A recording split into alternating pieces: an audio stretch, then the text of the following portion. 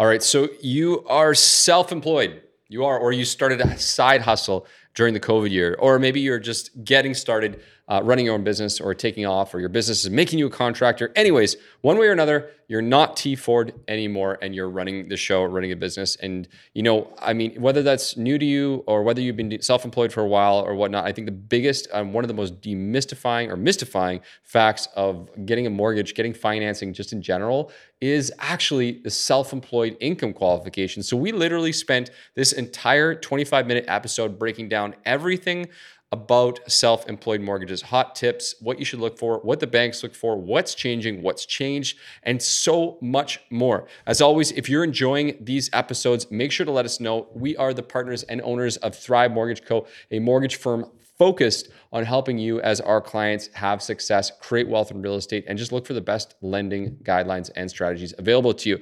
We would love to hear from you if you're loving the show, so make sure to leave us a 5-star review on iTunes. Shout us out, send us a DM. You can find us on Instagram or anywhere else. And of course, enjoy the episode here, all about self-employed lending.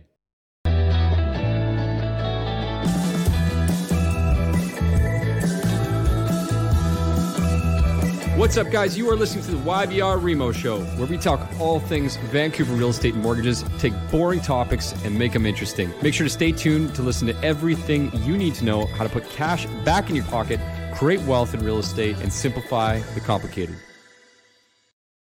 All right, so you maybe last year started a side hustle and you're thinking about getting a mortgage here going forward in the future because you're doing so well from COVID and what happened. This is definitely the episode for you that you want to listen to. So the boys and I are back together. We got the gang. It's been a long time. And we're going to talk a little bit about setting yourself up for success, whether you're newly self-employed or you've been doing it for a while. There's a lot of misunderstandings, and there's also a lot of changes that have happened in the last year, as they consistently do. So we're going to rattle through everything from your year ends to gross versus net to different programs. We're just going to do a big overview here today. And then later on, we'll break them down in some other episodes and talk a little bit more about other options. So what do you say we dig into it? Hey, boys? Let's go. Let's go. All right. Well, we're not going to do a timed episode today per se, but we're definitely going to go hit on some key points and walk through some things that might be important. Not in any particular order per se. I think we start off, and this has come up, like I said, because we've had so many people, the year is 2021 right now, we've had so many people in the last 3 months reaching out, whether they recently started a business in the last 1.5 years or their business has changed. And it's just, the dynamics are different right now. And especially with the COVID year, which is going to impact our businesses for years to come, a lot of banks are now declining people and they don't understand why. So typically what happens is people either say, I just can't buy a home, or they will, find someone like us, which is the best case scenario, because then we can actually guide you as to what to do. So why don't we just start off a little bit and talk a little bit about some of the basics here. And Dean, maybe you can lead us off. We'll talk for a second here just about the whole idea of gross versus net and what that actually means. If you're, for a lot of people who are self-employed, they do what they do for a living, but they're not accountants, they're not mortgage brokers. And so any feedback on what does that actually mean to us, and why that should matter when we talk about gross income versus net income for a self-employed person? Yeah, it makes a huge impact on how much income we can use for the application. So when we're plugging in all the data into your app, the net income is the amount that we're going to use for most cases for your AAA mainstream lenders. The gross income is always going to be a much bigger number.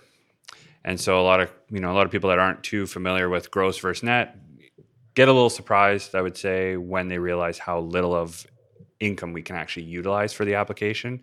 And so looking at those two numbers are really important. Gross income is going to be every dollar your company received in that calendar year.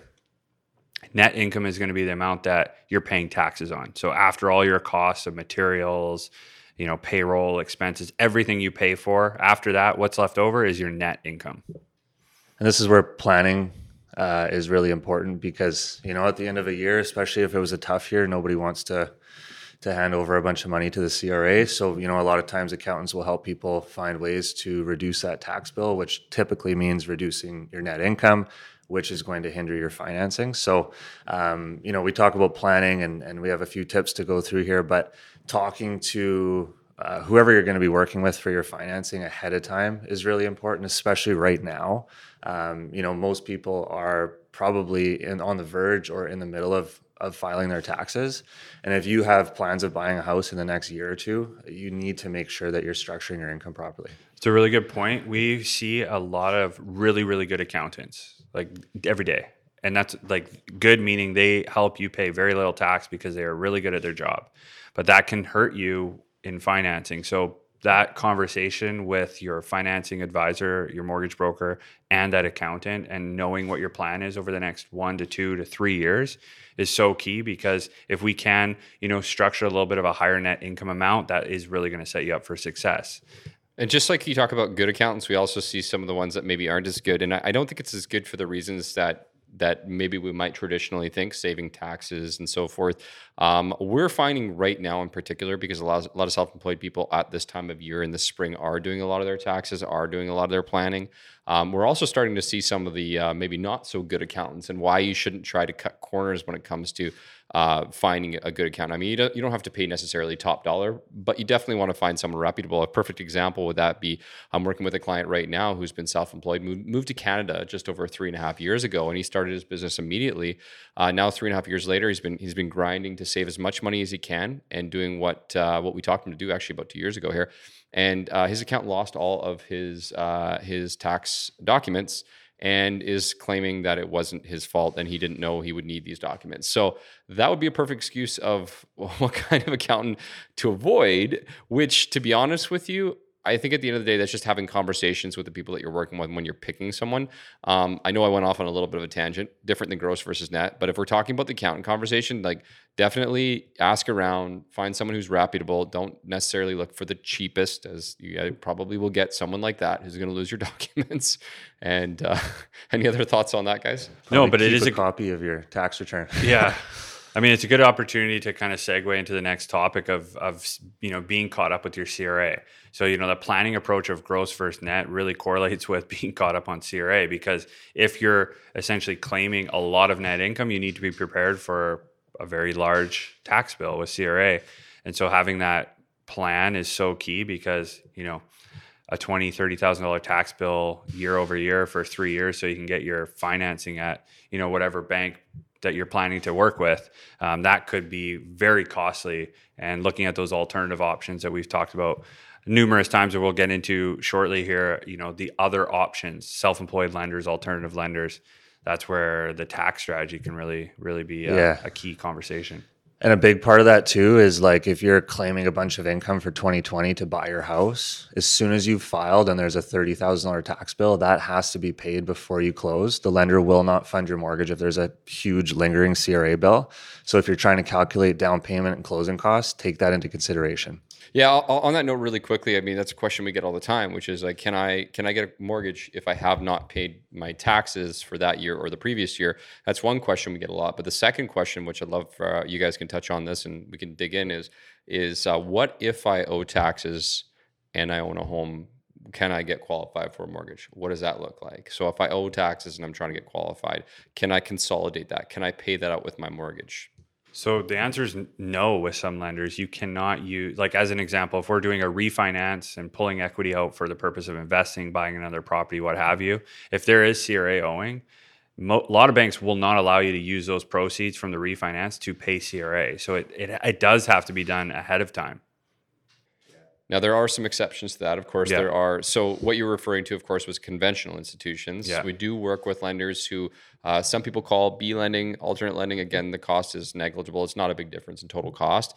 But there are these types of lenders that will consider paying them out, or even private lenders. We've talked about short-term private financing for the purposes of paying it out and then putting you in a situation. And we've helped some clients where we just had to put them into a private loan for, say, 6 months or 3 months or a short time, or even just a 30-day period, and then transition them into a conventional lender. So that's where that whole idea of private financing can make sense too. Private financing is a good option, but private financing can be costly with legal fees, lender fees, what have you, for, say, maybe a 20, 30-day period.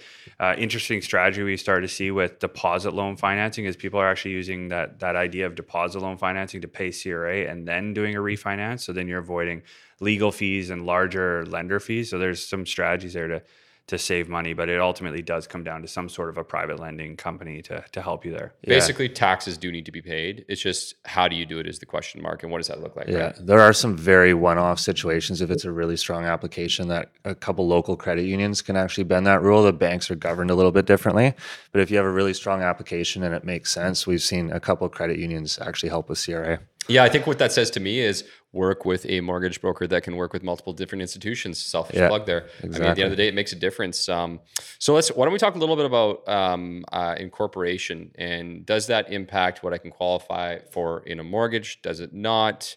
One of you gents noted this down, so if you want to kick it off. Yeah, I mean, we can all touch on this one because it can be pretty in depth. Because again, conventional lender. I'll speak to the conventional lender. If you just incorporated, say, less than a year ago or less than 2 years ago, you are going to have a difficult time getting approved for financing with your typical conventional bank. They will want a full 2-year tax history of your newly incorporated company. I think we should note one exception there is depending on the time of year. If you haven't filed, like for example, if you have not filed yet for 2020, if you've just recently become incorporated, it is possible to consider looking at your previous couple of years. But again, once you file your taxes and you are now paying yourself as a corp, again, things change. And that's where we need to look at different types of lending options. Yeah. I mean, people incorporate for a few different reasons, right? It's usually liability, and then there is tax sheltering within your corporation. So if you're earning more than enough income, like you don't actually need to, if you're earning more than you need to live, incorporating is a very good idea because you can leave the excess funds within the corporation. Yeah. But this is something that bites people again at tax time because have this, this other incorporated asset where you can leave the funds if you don't need it, right? Yep. So if it only, if Alex is living off $50,000 a year and that's all he draws out, that's what he's going to be paying personal tax on, and that's what the lenders are going to be using to qualify. So we see a lot of people that make a ton of money, but they just leave it all in their corporation, and that can cause issues for financing as well. So it's the same concept of gross and net, and just making sure that your personal income is staying at a reasonable level. Yeah, and just back to having the requirement to have 2 years history being incorporated. That isn't the case with all lenders. So we get that a lot, whereas people are sole proprietor for a number of years. They're contemplating going incorporated and trying to plan that with bank financing and what have you. So there are options. Back to the self-employed lenders, the B lenders, those alternative type lenders. You don't need to have the 2-year history. And it really does come down to the story, right? So like a lot of times the bank might just see a tax document and it doesn't line up because it was sole proprietor and now it's a dividend. And they might just say no, right? But we've also had success in building a story and explaining why you incorporated and showing them proof that it is the exact same business and nothing has changed, right? Yeah. And there are exceptions that can be made. So that's a good point. If your banker or broker isn't asking those questions, talk to us. One of being incorporated. So individuals that are, say, recently incorporated, I get this a lot where they have a hard time understanding why there's all these additional documents requested. So when you're incorporated, the bank's looking for financial statements for that company. Like that, when you're incorporated, that company is now looked at as another person, another entity. So there are documentation that is specific to that incorporated entity. And so that comes up quite a bit where there can be confusion. So just be prepared when you are incorporated, there are more docs going to be required. And that's why a clear communication line with the broker, the financing advisor, and the accountant is so key, because they can take care of that. And regarding the financial statements, I mean, someone could claim a ton of personal income, but the lender could look at the financial statements from the company. And if it's running a massive deficit, if there's a huge loss, they could decline the file, because the financial statements of the company where you're drawing your income don't actually support what that's like so key. Like that is so key. How is what's the health of the whole company? Yeah. And that moves us into the whole concept of averaging, and what does that look like? I mean, so again, a lot of people get the understanding, or at least a basic understanding, of an average income. Typically, a lender wants to see a 2-year average of someone's income to see how their business is doing year over year. Obviously, COVID's made that pretty interesting, and there's some options we'll talk about here as far as recent releases in the public eye. But generally speaking, I mean, a lender wants to see your business is either consistently doing well, similar, or growing. Now, if we're starting to see our lenders starting to look at a year-over-year decline, and let's say, for example, you claimed $100,000 one year and $50,000 the next year, they're more than likely going to use the $50,000. They're not going to average the two of those because that is a 50% drop in your overall income. That's a very dramatic drop there. Whereas there are certain lenders, let's say, for example, in that a scenario where it was $100,000 and $90,000, some lenders will consider a declining average, so they'll take the difference between the two and say use 95. So your average of your income is very important. And so again, talking about that tax planning year over year couldn't be more important to consider, just generally speaking, and how you're paying yourself. Yeah. And on the flip side to that, if you had a really, really low year in say 2019 and then 2020 was, 10 times the amount of income, some lenders won't use the average because they think it's unrealistic. They're wondering, like, did you just have a good year for some, a one-off reason?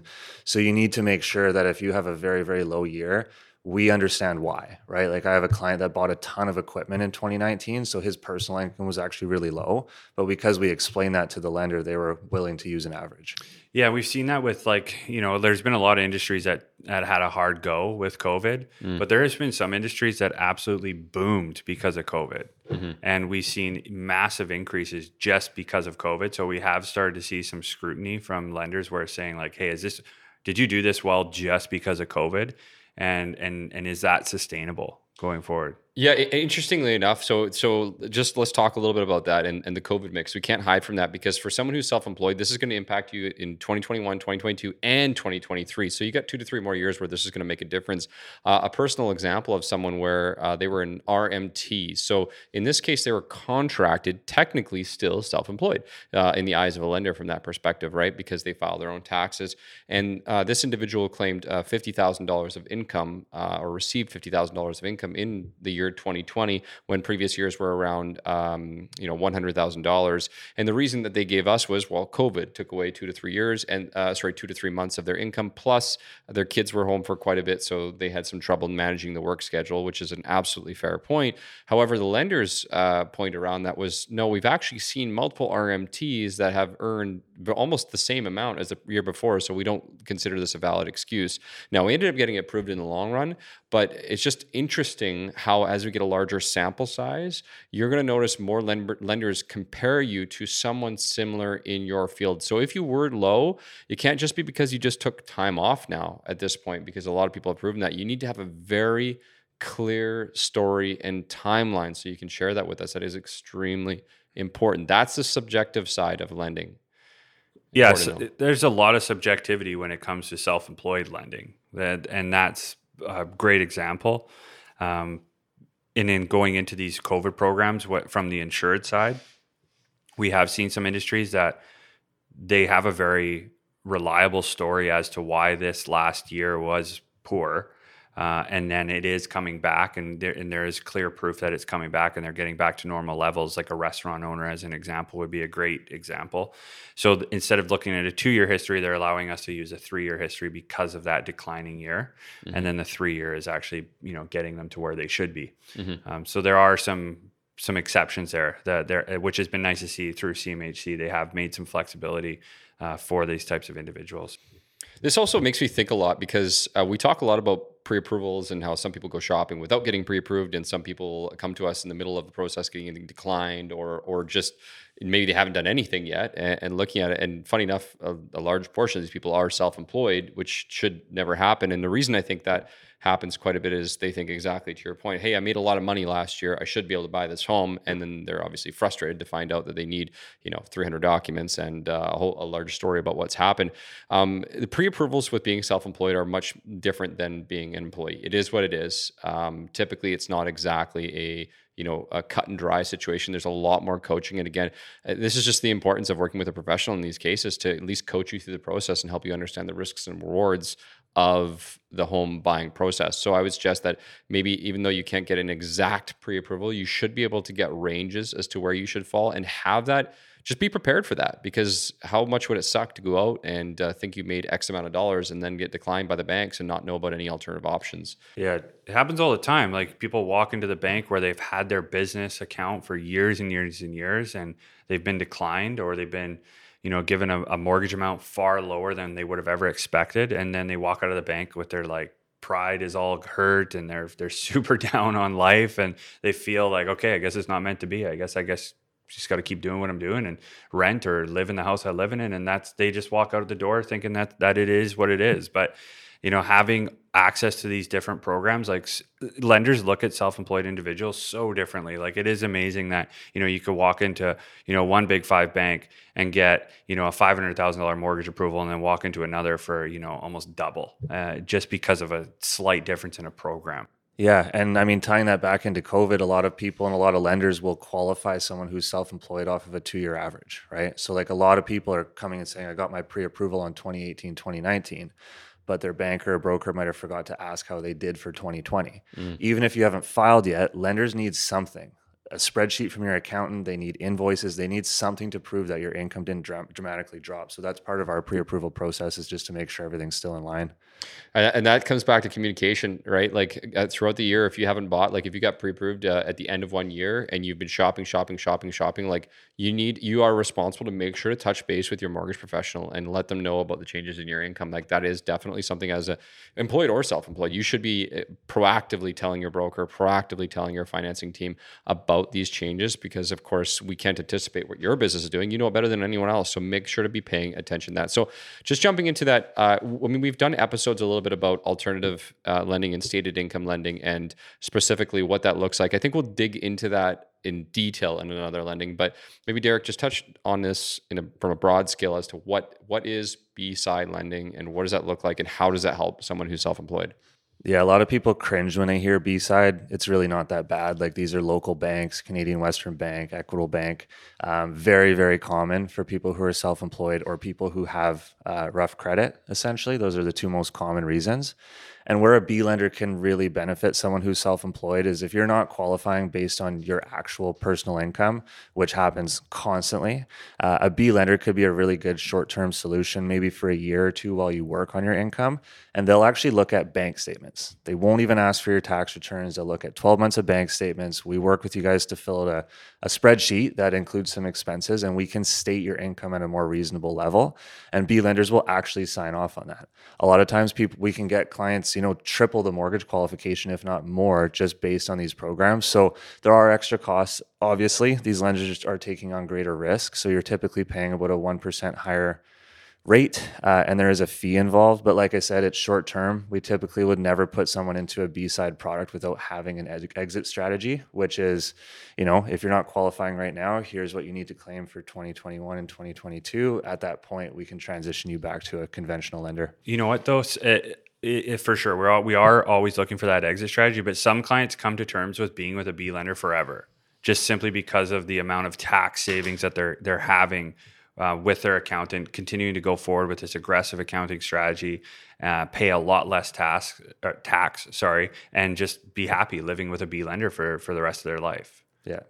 It's a cost scenario. Of their lives. You're getting married. Yeah. It's a cost scenario, really. It's what it comes down to. So if you are someone, again, keep in mind, these are programs that are more than 20% down or more than 20% equity in your home. I think that's, again, key to remember that. So if you are someone with less than 20% down, there is I would call it the maybe micro version of that program. Doesn't have quite as much flexibility, but through some of the insurance agencies, which the lenders use, if you have at least 10% down, there is what we call stated version, where they will consider increasing your income above what you claim, again, depending on how your business does. There's a whole lot of parameters that you need to know there. But I mean, I've seen it, for example, where someone claimed, $50,000 or $60,000 year over year, and we were able to use, say, 75 or 80 or that sort of thing, depending on how that income looked. It's very subjective. Yeah, it's a much more scaled back program, but definitely can help someone, get to that next level and make the purchase happen. Last but not least, if you're self-employed and you're looking at setting yourself up for success, I think we talk about this, and we've talked about this, and actually we've had episodes about co-applicants and co-signers and what that looks like. But maybe it's a worthwhile conversation to look into the possibility of, if you are getting into a home, of setting yourself up with a co-applicant or a co-signer, whether it's your spouse or a family member. Again, we have an entire episode where we can talk about what to look for in a co-applicant. So please check that episode out. I don't know which one it is, but definitely something worth considering, because maybe that will make the difference for you if you don't claim enough income and you want to get into the housing market. That's a good point. We'll put that in the show notes for sure. Like that was a really in-depth episode, but there has been a lot of confusion again with cosigners when it's adding to a self-employed file, because you either treat it as a state, if we have to state the income, it's either treated as a stated income file or it's not. So, merging those two applicants together can sometimes cause some confusion depending on who the lender is. So again, back to people walking into one institution, getting declined even with the cosigner, having options, looking at your options is really important when it comes to cosigners as well. Yeah. And don't just step back because you've been declined, right? Like get a second opinion. And last but not least, family's usually willing to help. And if it means getting into a property, a year earlier, 6 months earlier, it can go a very long way.